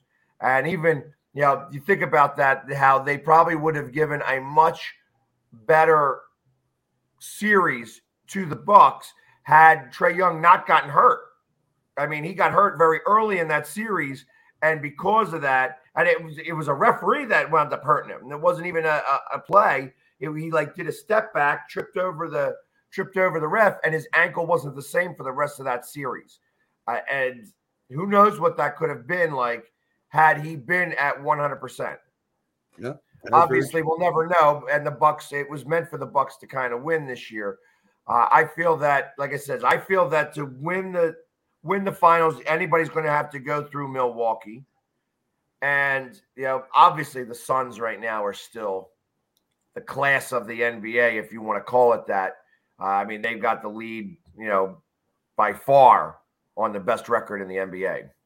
Yeah, they didn't let up after last year, after getting beat like that. They came right back. They're showing everybody that they're for real. Pags, give us a little updates. We talked about the arm wrestling competition coming up here. A little bit about soccer. A little bit about any other things that you got in the works to draft. Let us know what's going on, Pags. I actually. From a mistake that I said on Friday that it was the 19th for that arm wrestling tournament. It is the 12th, and it's going to be held at the Ridley House, and it is open to anybody who'd like to come out there. There is an amateur division, so if you ever thought about arm wrestling and you thought that you were good, that's a great time to come out and learn some of the rules, learn of some of what happens with arm wrestling, because it is a lot more technique than it is just brute strength. And I learned that the hard way because I used to beat everybody. Like, I can go into a bar and say, I got everybody. And the thing is when you're the best of a really bad bunch, it doesn't matter when you're going up against professionals. And I learned that very, very quickly. And that's going to be, I said, on March 12th over at the Ridley House. And that's going to be a lot of fun to attend. Obviously, the Union won last night against Montreal. So now they have, they've got one win and one draw so far in the season, and they had their new guy that came from Holland come out and play yesterday. He had his debut, which was nice to see, and see how that team's they're just getting started. We could be talking about them all the way to November. Now the draft, Jeff, are you going out there? No, I'm not. No, I'm not going out to Vegas. Bummer. I was hoping to get you out there and figure maybe get you on a poker table. Vegas is Jim's type of town. Yeah, it is. Jim would not have had the career he had he played his whole career for a Vegas team. He would have put out, the nightlife would have been too much. I would have been broke. Exactly. But we're getting a couple events that are going to happen at the draft, along with the draft, obviously. But there's going to be some things that are going to be coming out of the woodwork here very shortly on what's going on, along with the fact that I still this is a busy week for me because Monday I go to the Sixers. It's the first time I get to see Harden up close and personal without him ringing the bell. He rang the bell the last time I was here, and they got blown out by 50 points by Boston that game.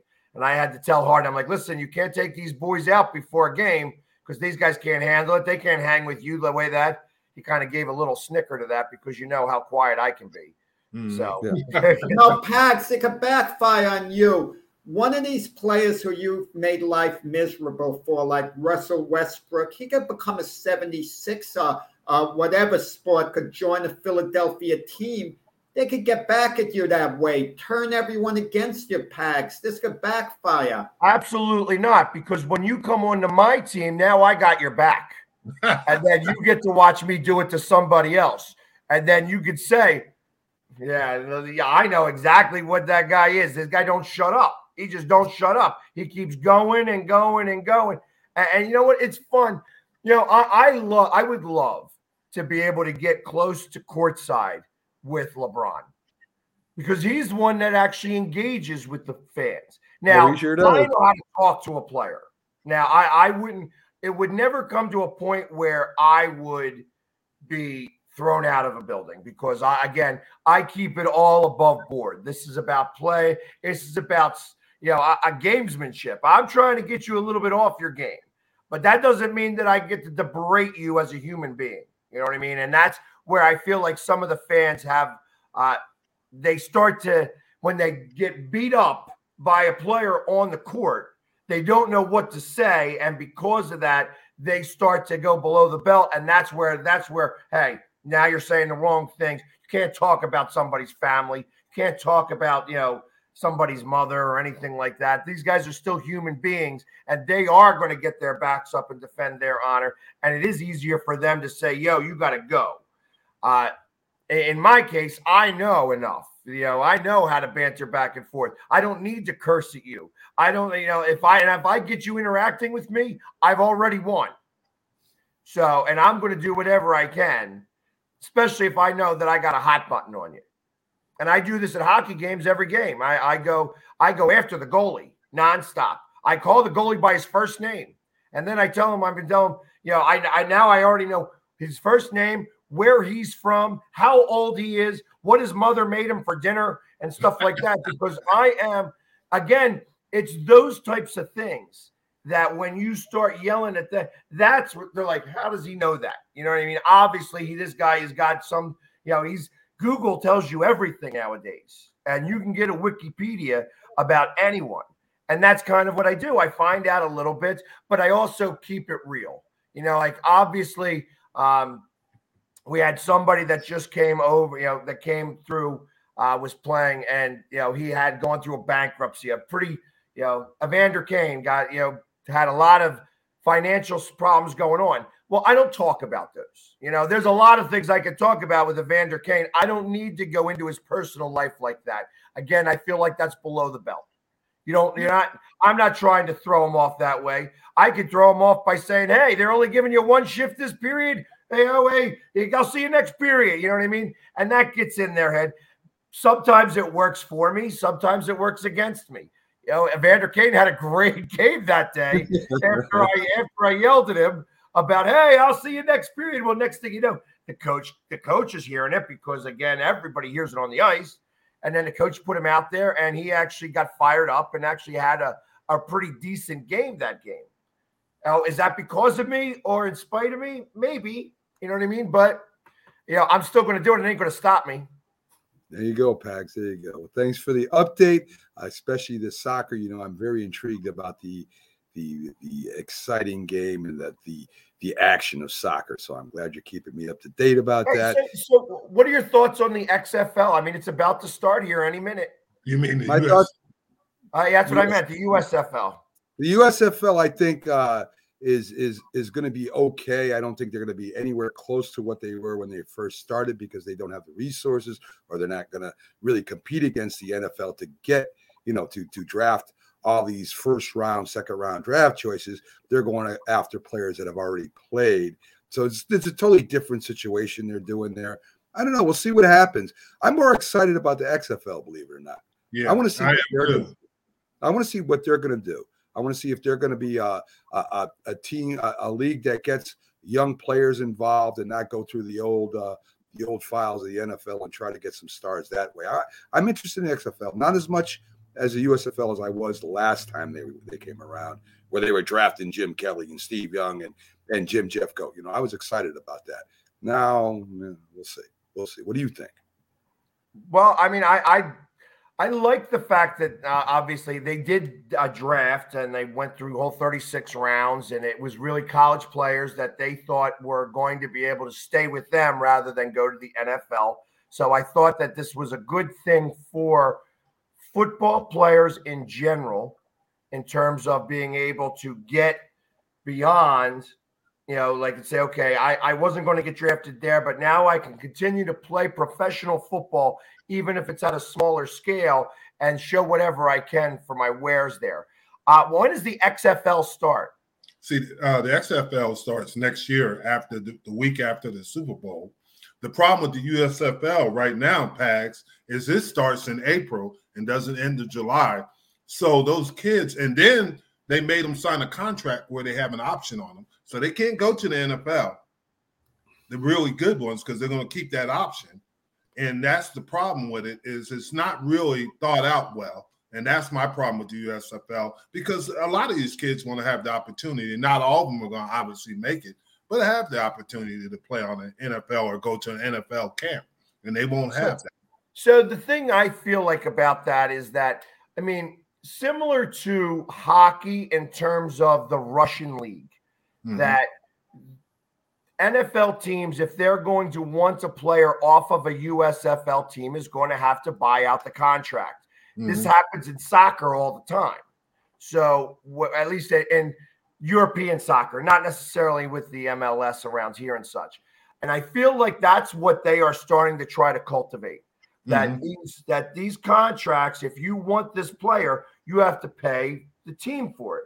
And that's how that this is going to start a revenue cycle. If you are a type of team in the USFL that's starting to cultivate players, that you're going to be able to have a revenue stream coming in from NFL teams who are going to buy out the contracts of players and be able to, they're going to have that as money coming in, obviously, and then they would get the player.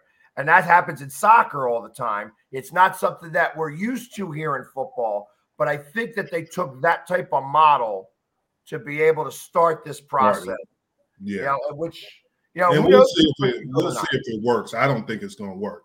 I think the XFL, because they start earlier and they finish earlier, gives these kids more opportunities, because we're looking for opportunities for them.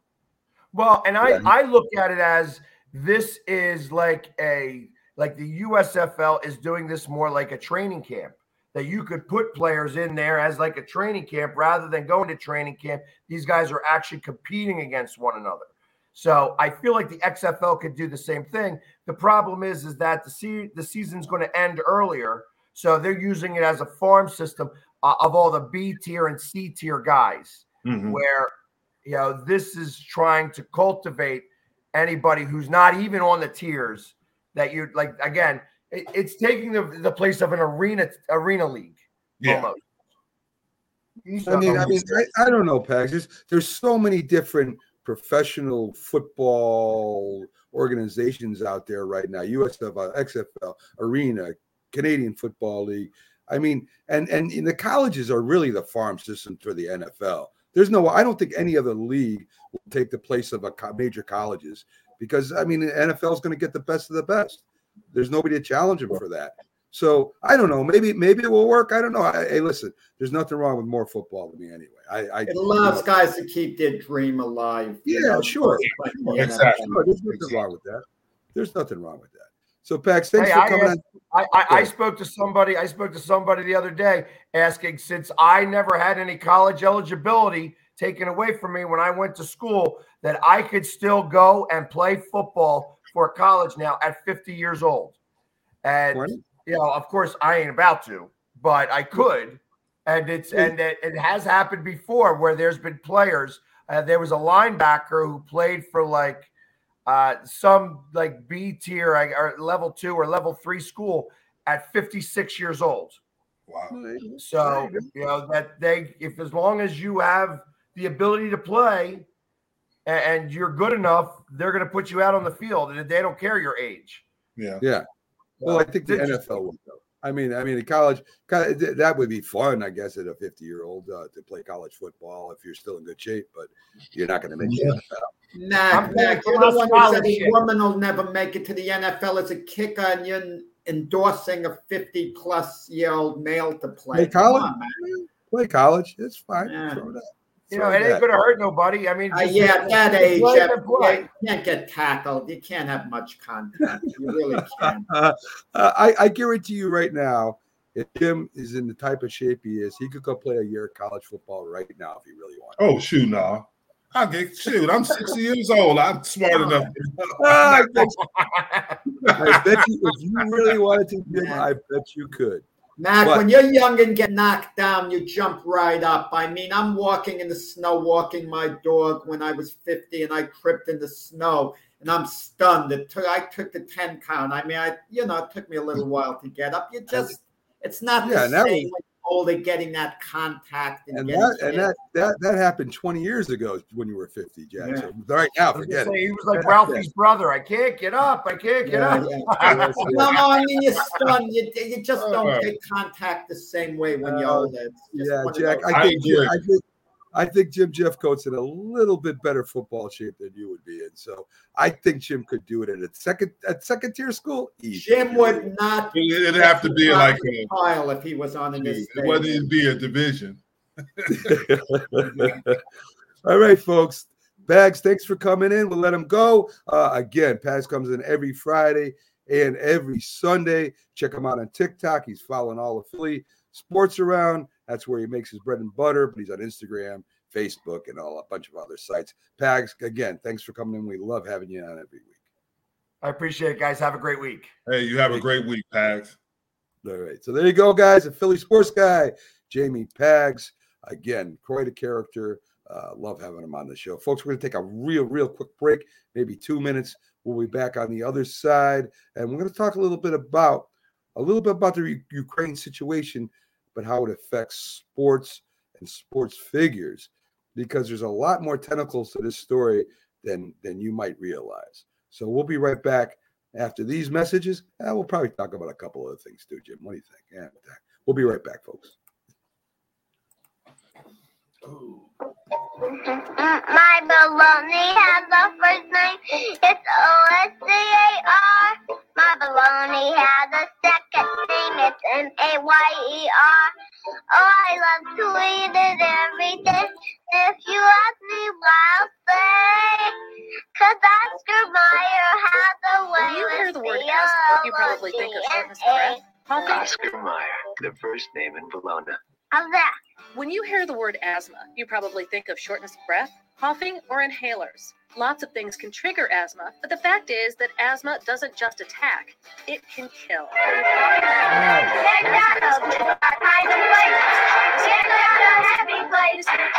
Persistent nighttime coughing. You may have asthma. See your doctor and get the facts. You'll breathe easier. For more information, call 211 Info Line. A message from the Connecticut Department of Public Health, keeping Connecticut healthy. McDonald's is our kind of place.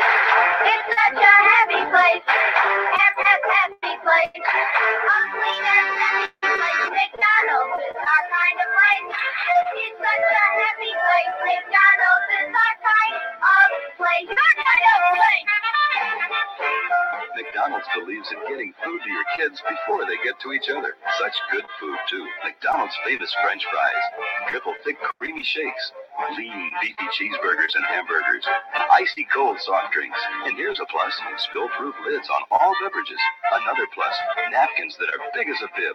Quality, cleanliness, extra care service. That's McDonald's. A total value that's unmatched anywhere. McDonald's is our kind of place. It's such a happy place. McDonald's is our kind of place. Your kind of place.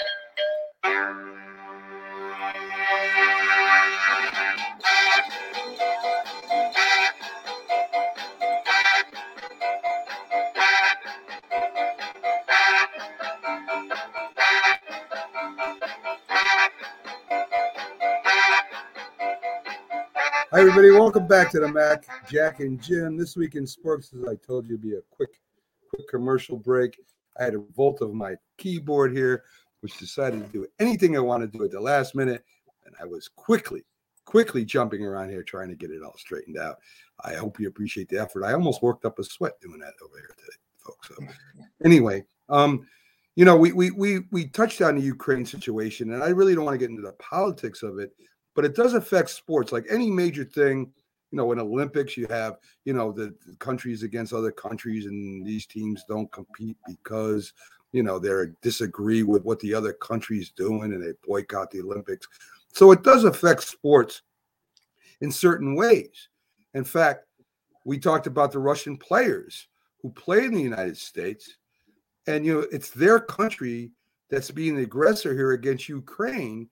And they're put in a predicament, and as Jack said, where, if they support Russia in any way, I mean, just saying, hey, I love Russia, then they might, that's their home country.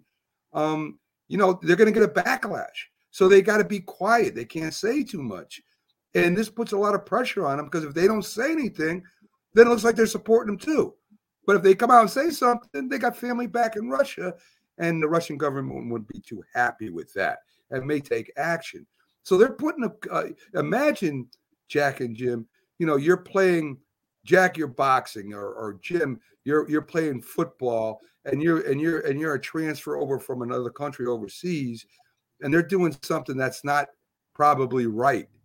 So what do you do? I mean, you're proud of your country, no matter how bad it is, I would think, because you lived there all your life, you have feelings for their country, and they're doing something like this. I mean, how do you react in this country here, where everything's open and the media is banging at your back door every 5 seconds?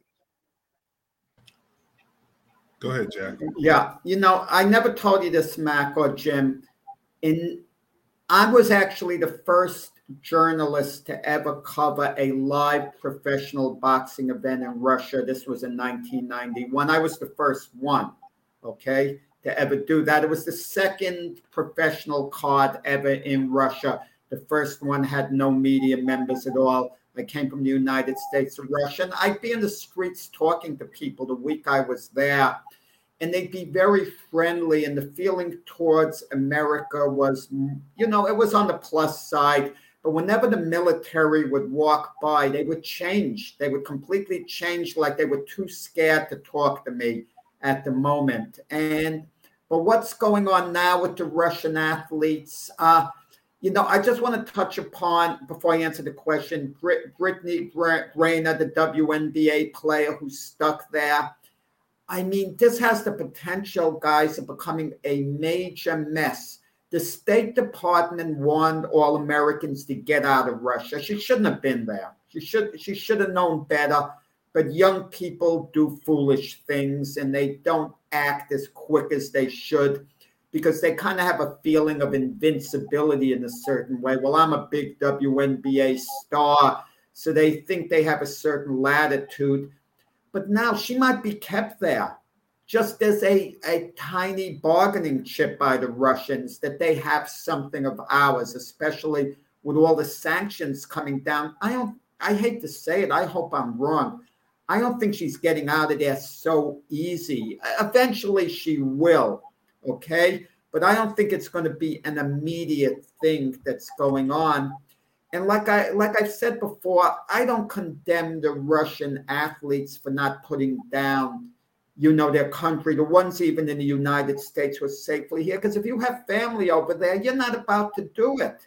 I mean, because they have to face the repercussions. What do you think, Jim? No, I agree with you 100%. That's a difficult situation. But now they're starting to sanction the Russian athletes, what we saw in soccer with the World Cup. To get in the World Cup, the Poland won't play them, and various things. They're not invited to the Paralympics and things of that nature. So they're taking the brunt of what their government is doing. And this is interesting because they have all they're doing is representing the country they were born in. And that's not their fault that they were, that wasn't, they might agree or not agree with this, but that's just the way the world works these days, is unfortunately they're getting some of the effects of what's going on around in Ukraine. But guys, if you're a GM, let me ask you this. The most famous Russian athlete at the time, I think the highest profile, maybe I'm wrong here, correct me if I am, in the 4 major sports at least, would be Alexander Ovechkin of the Washington Capitals, okay? Mm-hmm. He's a Russian citizen. Would it be appropriate for the NHL to ban him from playing, meaning he'd have to go back to Russia? No, it isn't. I mean, if it was more personal against the United States, maybe, for his own safety. Listen, Jimmy, bring up a great point. These Russian players that represent the country of Russia, having a little bit better than the average player, average citizen, right? Because they get food, they get a certain amount of money and a certain amount of credit, and they're looked upon by the Russian government, not as heroes, but maybe ambassadors for Russia, and they probably have a different outlook on their country than we do, right? I mean, even in this country, a lot of people see this country a lot of different ways. Some people are very patriotic. Some people say this country, has a lot of work to do to be a good country. So even in our country that's open and that has a lot of benefits, there's a lot of diverse opinions on our country alone. So I can only imagine the diverse opinions that are from the Russian athletes who have maybe a better life than the average person in Russia. They may think that Russia's good, because of the lifestyle they have and they enjoy. So, I mean, and you represent the country. Now you're kicked out of the soccer or any kind of competition that is open to Russians. Now they're saying you can't play anymore. I mean, do you get mad at Russia or do you get mad at those countries for kicking you out? I mean, it's very interesting to me. People are people no matter what. And we all got our different views. So, I mean, would you hold it against a Russian if they thought their country was great? I don't know if I could do that. Because let's say the athlete, guys, let's go back to Ovechkin. He took a position, he hates war, he wants it to end. Let's say he said, I back President Putin.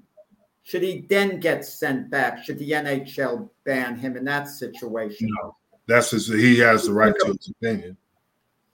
Yeah, but I don't know if the fans would.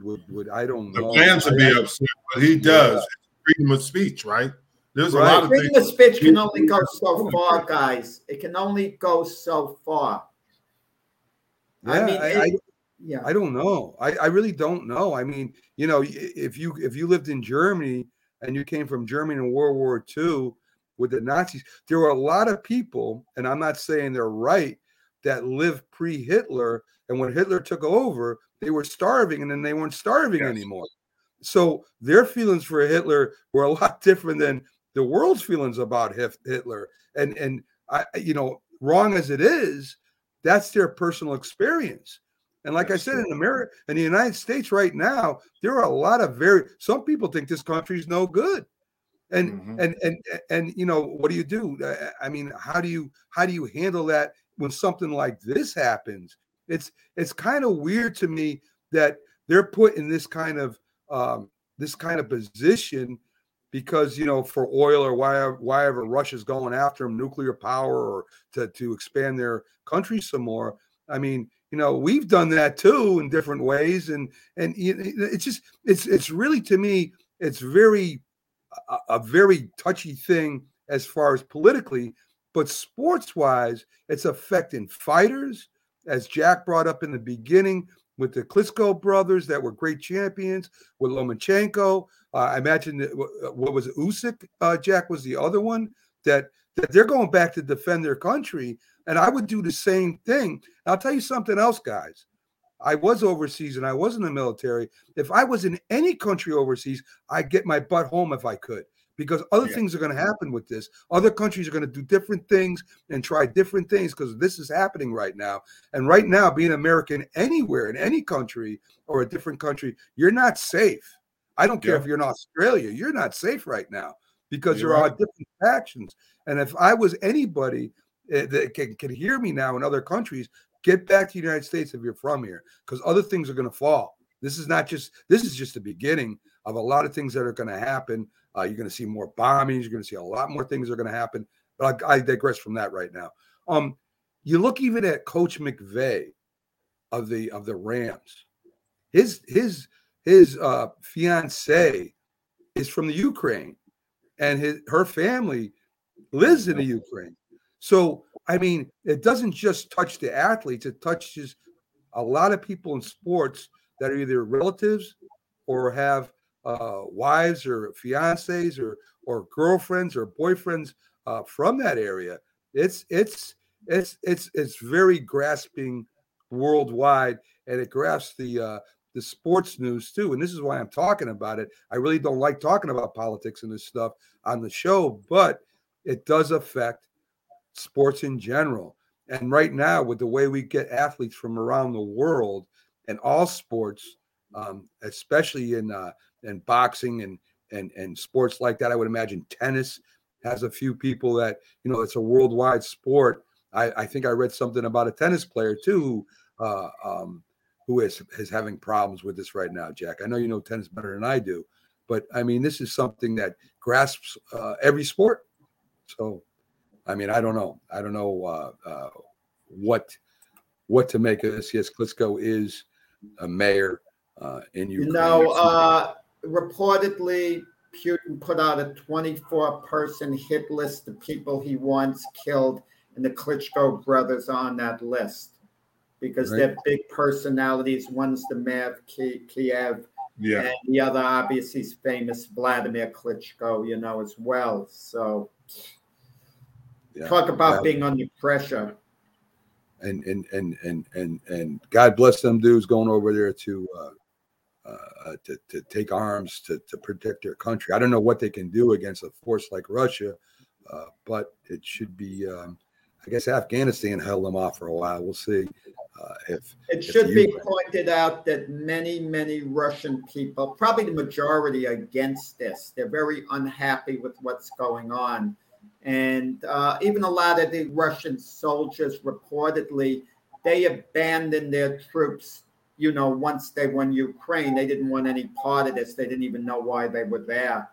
So, and they got to there by the moment. But they got to have relatives too there in Ukraine. Yeah.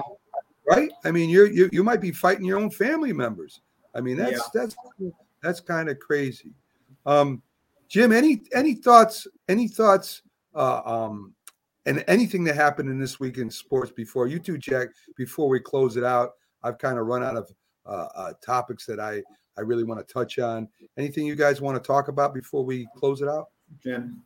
Well, the thing that I was interested in is we had a gentleman that was 6'5", 341 pounds, run a 4.72. That's unheard of. I mean, to me, I've never seen it. And the kid can play, and he plays. He's from the University of Georgia, but that was amazing. And is he an offensive lineman? Defensive lineman. Defensive lineman, okay. 341 pounds.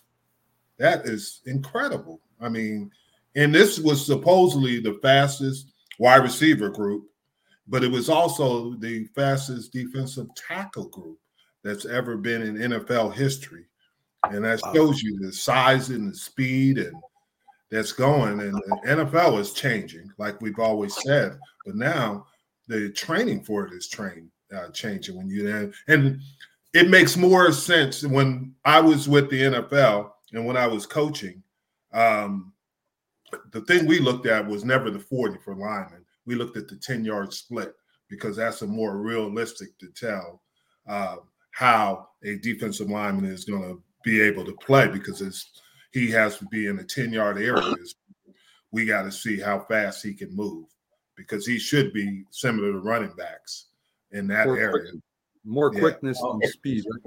By the way, let me give you guys a little bulletin. The guy who made a comment, Jason Gonzalez, he works for the Louisville Journal Courier, one of the big newspapers in the United States. He just went on board for them. He's going to be covering the Kentucky Derby. He's going to come on our show either the day before, the day of, to give us a report of the Kentucky Derby. Because Mac, I mean, he sees our knowledge of horse racing. I don't know about you, Jim. It's pretty pathetic. I mean, I don't know much about horse racing. I know that the winner died of last year, and the owner he was suspended, right, Jason?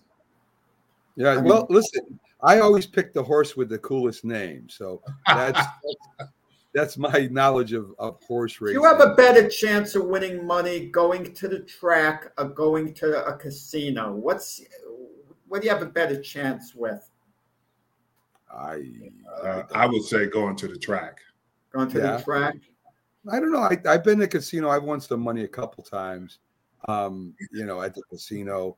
But going to the track, I've never. My uncle supposedly was a huge horse bet on the horses a lot. And my father said one day he'd be wearing the best clothes and smoking cigars, and the next day he'd be driving around a beat up Chevy. So I guess that's you go on a name, you go to the track. If we go, let's say we all went to the track and Jeff Coates sees a horse named Cowboy, he's going to put his money on that without any idea. Yeah, but Jason makes a good point on horses at the track, no doubt, because they study these horses. Yes. And they get inside information on them.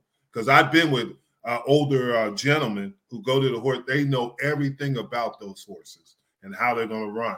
So it's a little bit easier because you have a lot of insight on it there. But obviously in the casino, if you play poker or if you play craps, you don't have as much control. Unless you're a card counter. I wonder what they've done with the whip. Has that gotten outlawed at the end of races where the jockey would whip the horse? Because, with humans, they won't allow that abuse to go on anymore. But, you kind of wonder, has it been outlawed or will it? They don't? Wait a minute. They don't want to whip humans anymore? When did that change? No, I heard they use the whip on the jockeys now could hit each other with the whip. Instead of the horses. That's acceptable now. I wonder, one question I've always had, guys, how much does the jockey make a difference riding the horses? Is it really true that the jockey, I know it guides the horse and all that, is it really a bigger advantage to have a great jockey, or does it really matter? That's the one thing I always thought about. About horse racing. So I don't know. That's one thing I would have a question for. I would think the jockey makes a big influence on it because it's just, like you said, guiding the horse and directing the horse and pushing the horse. Yeah. See, Jason agrees. Well, the horse has to pace itself, and I don't think the horse would know on its own. The jockey would know when to hold the horse back just a little bit and when to, make the surge towards the end of the middle of the race or whenever. Right. So I think the jockeys are extremely key. How important, guys, you're talking about an assistant. How important is a caddy to a golfer? Would Jack Nicklaus, Tiger Woods, Arnold Palmer have been as great as they were with just an average caddy? Obviously, they, were very specific in who they wanted as their caddies. How did we go to horse racing? I don't know. I don't know what the hell's going on now.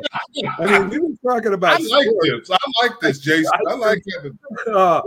Man. Now we're going to be talking. We're going to be talking about.